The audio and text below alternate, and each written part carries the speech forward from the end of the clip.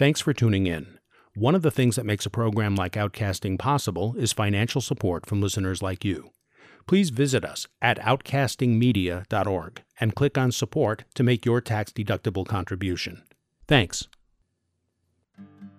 Religious liberty originally having been conceived of as a protection for your right to believe and worship as you wish, the government not telling you what to believe or how to worship, but not a right that you could assert against the government and require the government to support your religion or to allow you to ignore the rules that generally apply because your religious rights are more important than anything else. We do have some indications that Justice Barrett takes that really expansive, if not aggressive, view of religious liberty. And so we're quite concerned about it. This is Outcasting, Public Radio's LGBTQ youth program, where you don't have to be queer to be here. Outcasting is produced in New York by Media for the Public Good, online at outcastingmedia.org.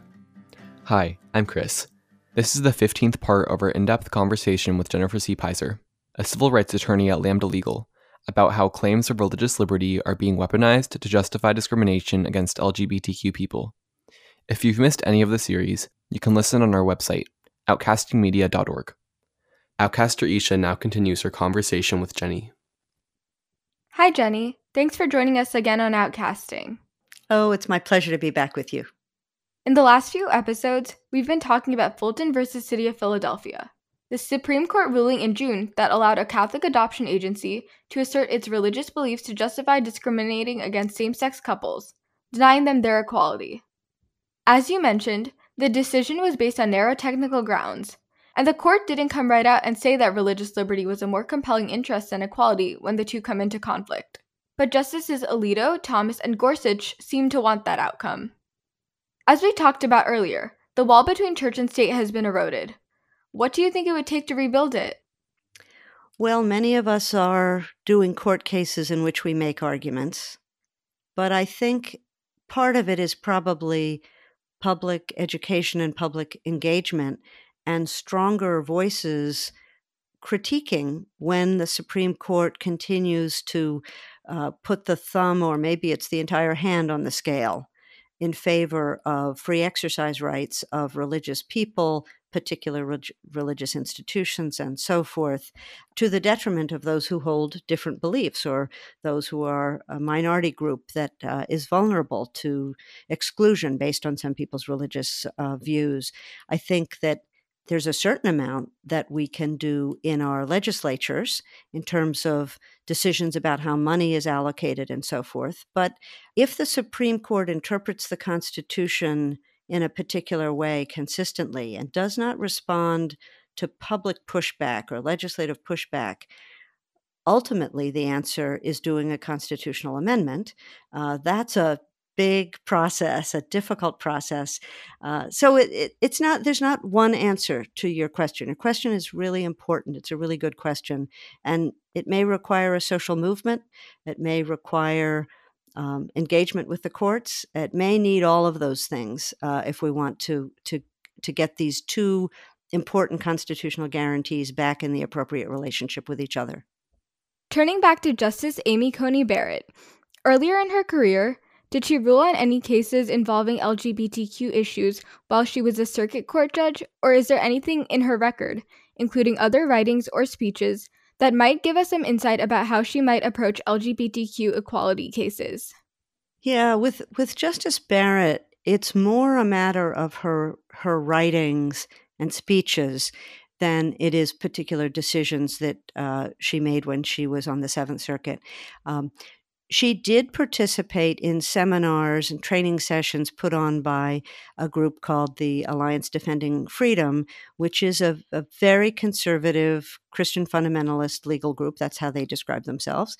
They are frequently on the other side of the cases that Lambda Legal litigates. I have very often been in court on the opposing side, whether the issue is domestic partner protections or marriage equality or other things. So we have good indications from her scholarship and speeches and her work with ADF that her views are aligned with their views, and we know that they are dedicated to pushing back against LGBTQ equality and marriage equality and respect and inclusion and equality for transgender people and non-binary people. The ADF is a significant part of their work, and their docket is focused on pushing back against our LGBTQ movement for equality and the same legal protections and rights that other people have. And she has made comments, public statements that give us a sense that she does not respect transgender people and their honest claiming publicly of their gender identity. So we have enough information about her prior views to have been quite concerned, and Lambda Legal did oppose her confirmation. We'll have to see what happens moving forward. I mean, some of her questions during oral argument up to this point, and some of the decisions that she has joined since she's been on the Supreme Court, have reinforced our concerns. But it is still early days, and much remains to be seen. But what we've seen so far does give us a lot of concern. How about her record on religious liberty issues? Her judicial record has less explicit information about her approach to religious liberty issues. Her scholarship and public speeches are consistent with not just a conservative view about religious rights, but they are consistent with a view that religious liberty is more important and in some circumstances overrides other rights or rights of other people. Again, it's a little early to predict how she will rule in particular questions. Sometimes when a person is an academic and they're engaged in academic argument, they'll take positions that they don't then hold to when they're on the bench.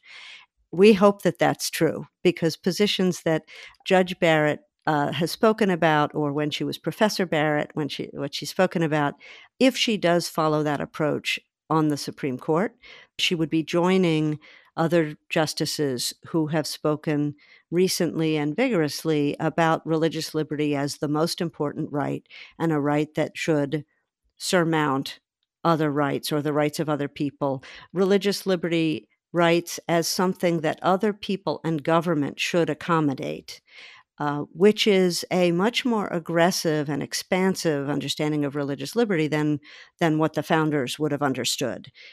Again, coming back to the idea of religious liberty originally having been conceived of as a protection for your right to believe and worship as you wish, the government not telling you what to believe or how to worship, but not a right that you could assert against the government and require the government to support your religion or to allow you to ignore the rules that generally apply because your religious rights are more important than anything else.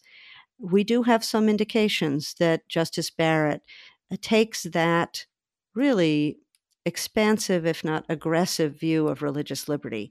And so we're quite concerned about it. Again, it's early days, but we're quite concerned about it. Do you have any thoughts about how Justice Barrett's presence could affect the court's overall approach to LGBTQ issues? In other words, do you think she'll bring new perspectives that could sway other justices one way or another? Well, I think Justice Barrett has joined a court that already has members with quite extreme conservative religious views, quite explicitly anti-LGBT views from some of them. And so I don't know whether her presence that much would sway views of her colleagues as much as that she might join them. Perhaps her effect might be that now many folks see this Supreme Court as very conservative with a 6-3 majority, conservative majority on many issues. And so I think there may be situations where having essentially a supermajority of very conservative views on the court can embolden members of the court who might have moved more slowly on certain questions to go more quickly. It's a lot of speculation. It's hard to know, and the justices meet together in their chamber and they argue about things, and their discussions are secret, or they're supposed to be secret. Usually they stay secret, so we don't exactly know. But what we do see already is that in some of the oral argument questioning, Justice Barrett has been quite assertive in following lines of questioning that give one the impression that the government may have quite a burden to carry to enforce neutral laws if somebody has a religious objection.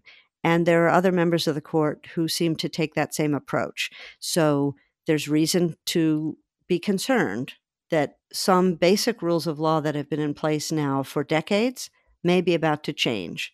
And who writes the opinion and exactly what it says, we don't know. But her presence on the court is likely to have an effect. And as I've said, it's something that we're quite concerned about. That supermajority of conservative justices could also embolden potential litigants trying to bring cases involving even bolder claims of religious liberty before the court, couldn't it? Well, it certainly could, although I must tell you that the arguments that we're seeing in some of these cases already are extremely bold and audacious and aggressive.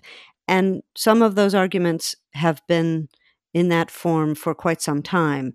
What's new is the specter of a court that has been pulled so far to the right in just these few years, these couple of years, that some of those extreme arguments may well carry the day. That's what's truly alarming here. The three Trump appointees, they're not just conservative.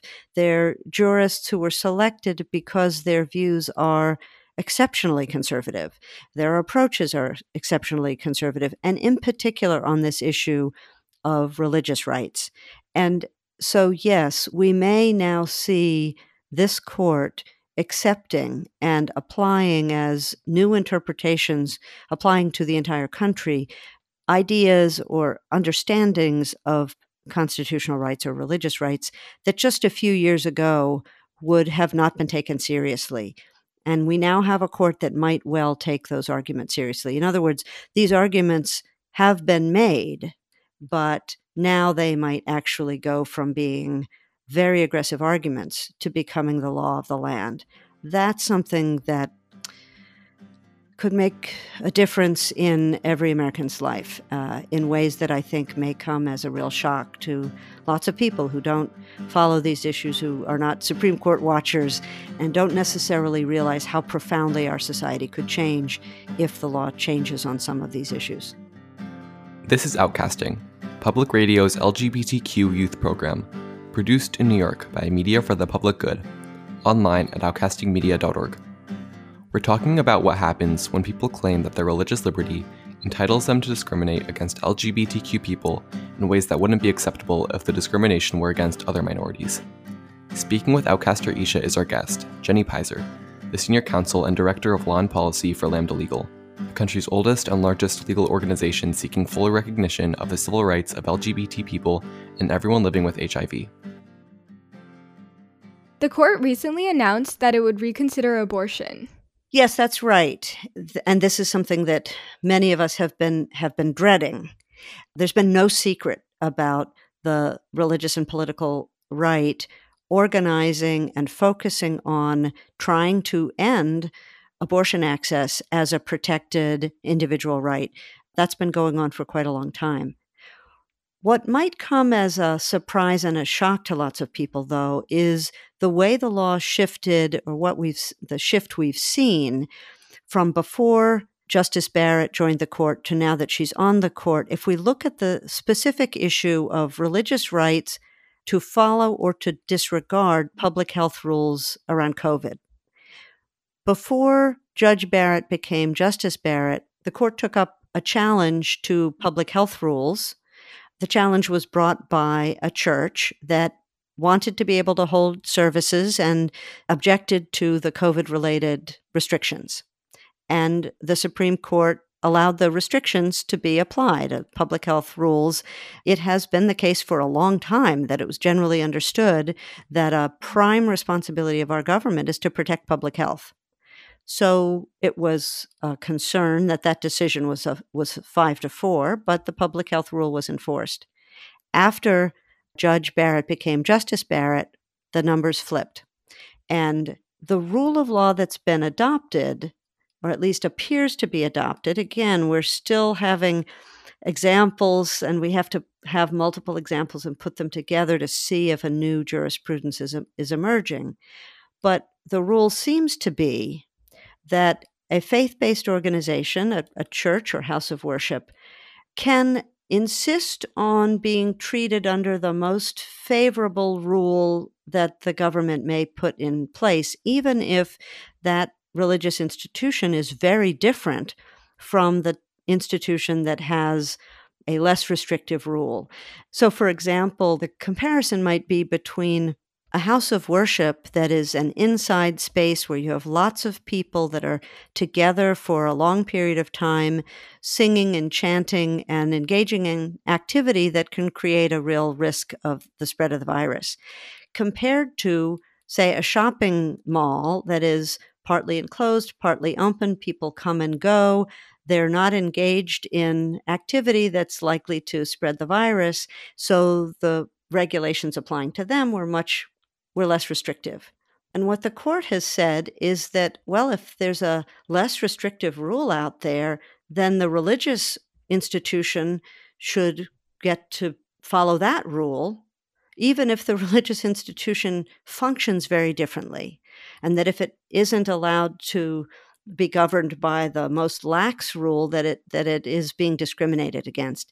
This takes me back to the idea I had mentioned before about whether two groups or two individuals, whether these two things are similar with respect to whatever we're talking about, whether it's some type of opportunity or some type of rule. Are they similarly situated? If they're similarly situated, then perhaps they should be treated the same. But if they're different, then it's not discrimination to treat them differently because they're different. The dissenting opinion in this public health case talked about how the court was requiring similar treatment of apples and watermelons, that these are two very different things, and so a requirement that they have to be treated the same does not make any sense. I use this example because if we are going to move into a time when religious individuals or religious institutions can demand to be treated the same as people or institutions that are very different, we can end up basically with a society where religious people and religious institutions get favorable treatment in all sorts of situations. And that moves our society closer and closer, essentially, to a theocracy, where religion has a special place, special treatment, an ability to command resources or command freedom to act, even if there are real risks to other people, including, in this instance, the COVID risk to public health.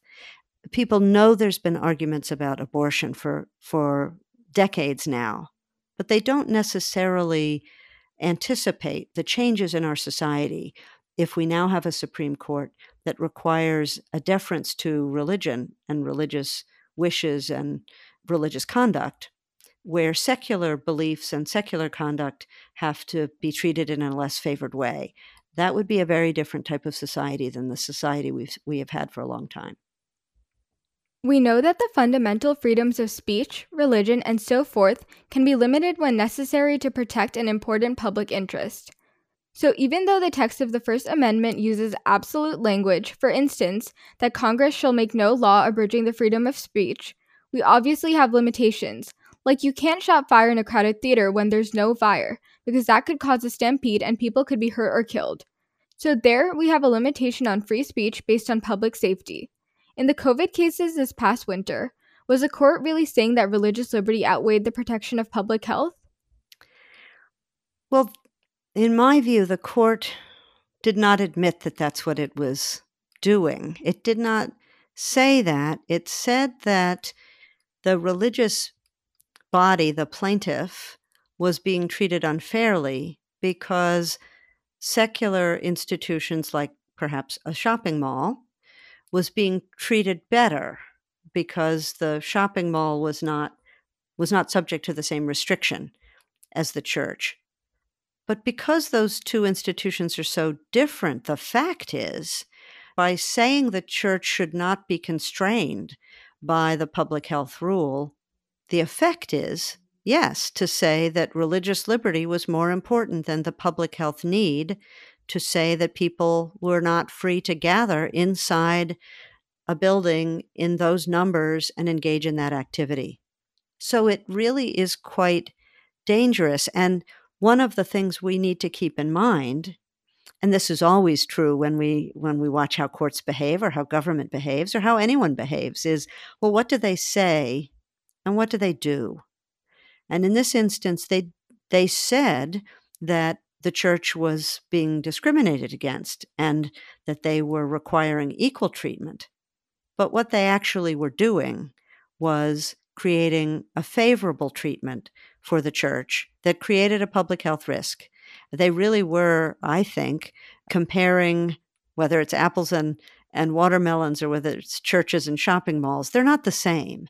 And so that makes it difficult, because when a court does things or says things that don't really hold up, they don't really hold up when you look at it closely. That doesn't give society clear rules to follow, and it doesn't necessarily command respect. It may be what some political groups and social groups have wanted, because some political and social groups have wanted religious rights to be raised above other rights. But government is supposed to protect us, and protecting public health was certainly a prime government responsibility when the Constitution was written, when the Bill of Rights was written. So some of us do see this as a betrayal of an important respect for those core values and how our different rights are supposed to relate to each other. So we have to see what the court says. We have to see what the court does. Is there an approach in there that we can understand? Is it principled? And if it's not principled, is there something we can do about it? And that's something that you asked about before, and that is a really important question. We've talked about these issues at Outcasting, and a lot of this has left us disappointed, but not altogether surprised.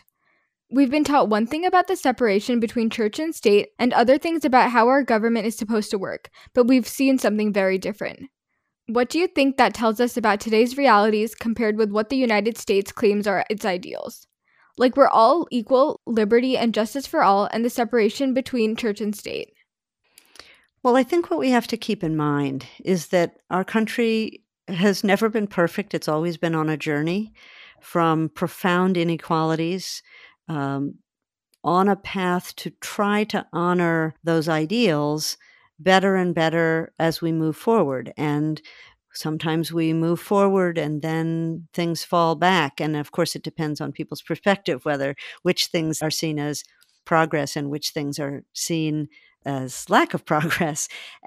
As some members of society finally are able to experience greater rights and legal protection and opportunity, that may take away the privilege or the greater rights or social dominance of another group. So it's really important that we not be cynical and that we hold on to these ideals as tremendously important, and that as we do our political organizing or our legal work or our educational work, that we keep our eyes on where we want to go, and that ideally, speaking of ideals, we want to be doing it together. I think as a civil rights lawyer, part of my role is to try to share the idea, spread the idea that greater equality for LGBT people, it really isn't taking anything away from anyone else. There's enough equality to go around, even though I know that equality, say, for same-sex couples, or greater respect and inclusion for transgender folks, well, it does take away the social dominance of cisgender people or of heterosexual people. If everyone's equal, then it means, some people who had greater rights and social dominance have less social dominance. But the message, I think, is that our society functions better with equality and with inclusion. When we all can bring our full self into public life and participate, and when we respect each other and make space for each other, actually that can make our country strong and effective and safe. We can reduce violence. We can share good ideas. It is a process of social change, and it has been ongoing for a long time. It's important that as we study history, we not glorify the past in ways that just that's not really what was going on. That there were a lot of people who were being mistreated, were being excluded, or weren't able to be themselves and live a full life. So don't be cynical about it, and recognize that we all have a responsibility in this work. I mean, right now, our society does feel so polarized, and we are experiencing certain types of aggressive pushback. The LGBT community, we're experiencing tremendous pushback, I think because we've made considerable progress. And some of that pushback is really targeting our transgender siblings and family members and friends and neighbors and coworkers. And some of that appears to be an aggressive response to the fact that same-sex couples and lesbian, gay, bisexual people have made certain types of progress. So we are one movement, and we are part of broader movements. We need to be doing this together, because whether we're talking about separation of church and state, or we're talking about free speech or voting rights or equal rights of various kinds, those ideals are tremendously important. They've never been honored fully in the past, but they can be honored more fully if we are committed to doing that work. It won't happen unless we're committed to doing that work. And if we are committed to doing that work, it won't happen overnight either. It really is.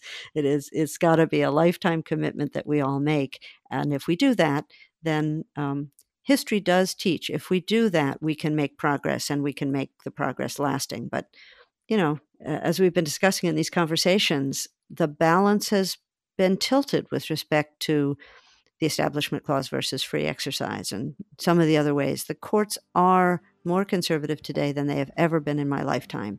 And that happened because some people wanted to make that happen.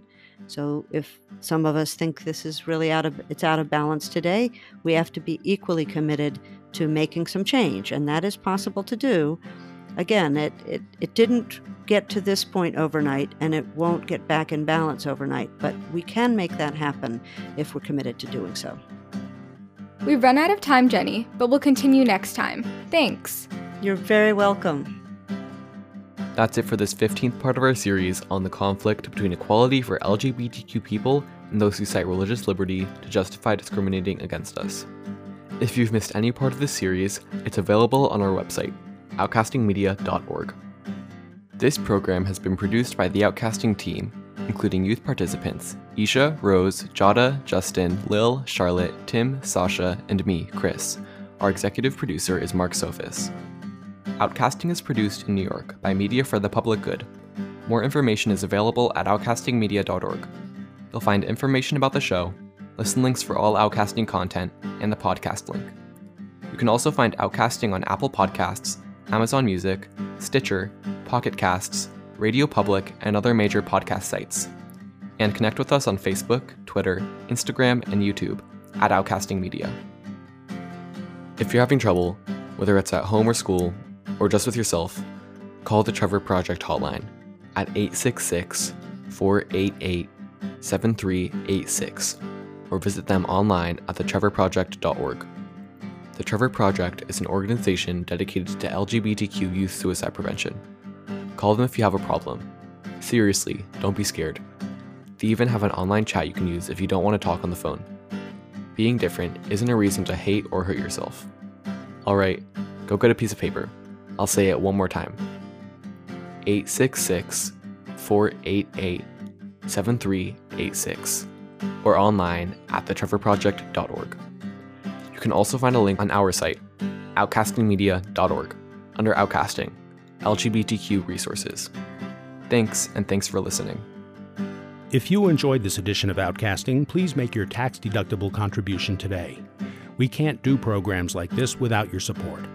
To make your donation, please visit us at outcastingmedia.org and click on Support, and connect with us on Facebook, Twitter, Instagram, and YouTube at Outcasting Media. Thanks.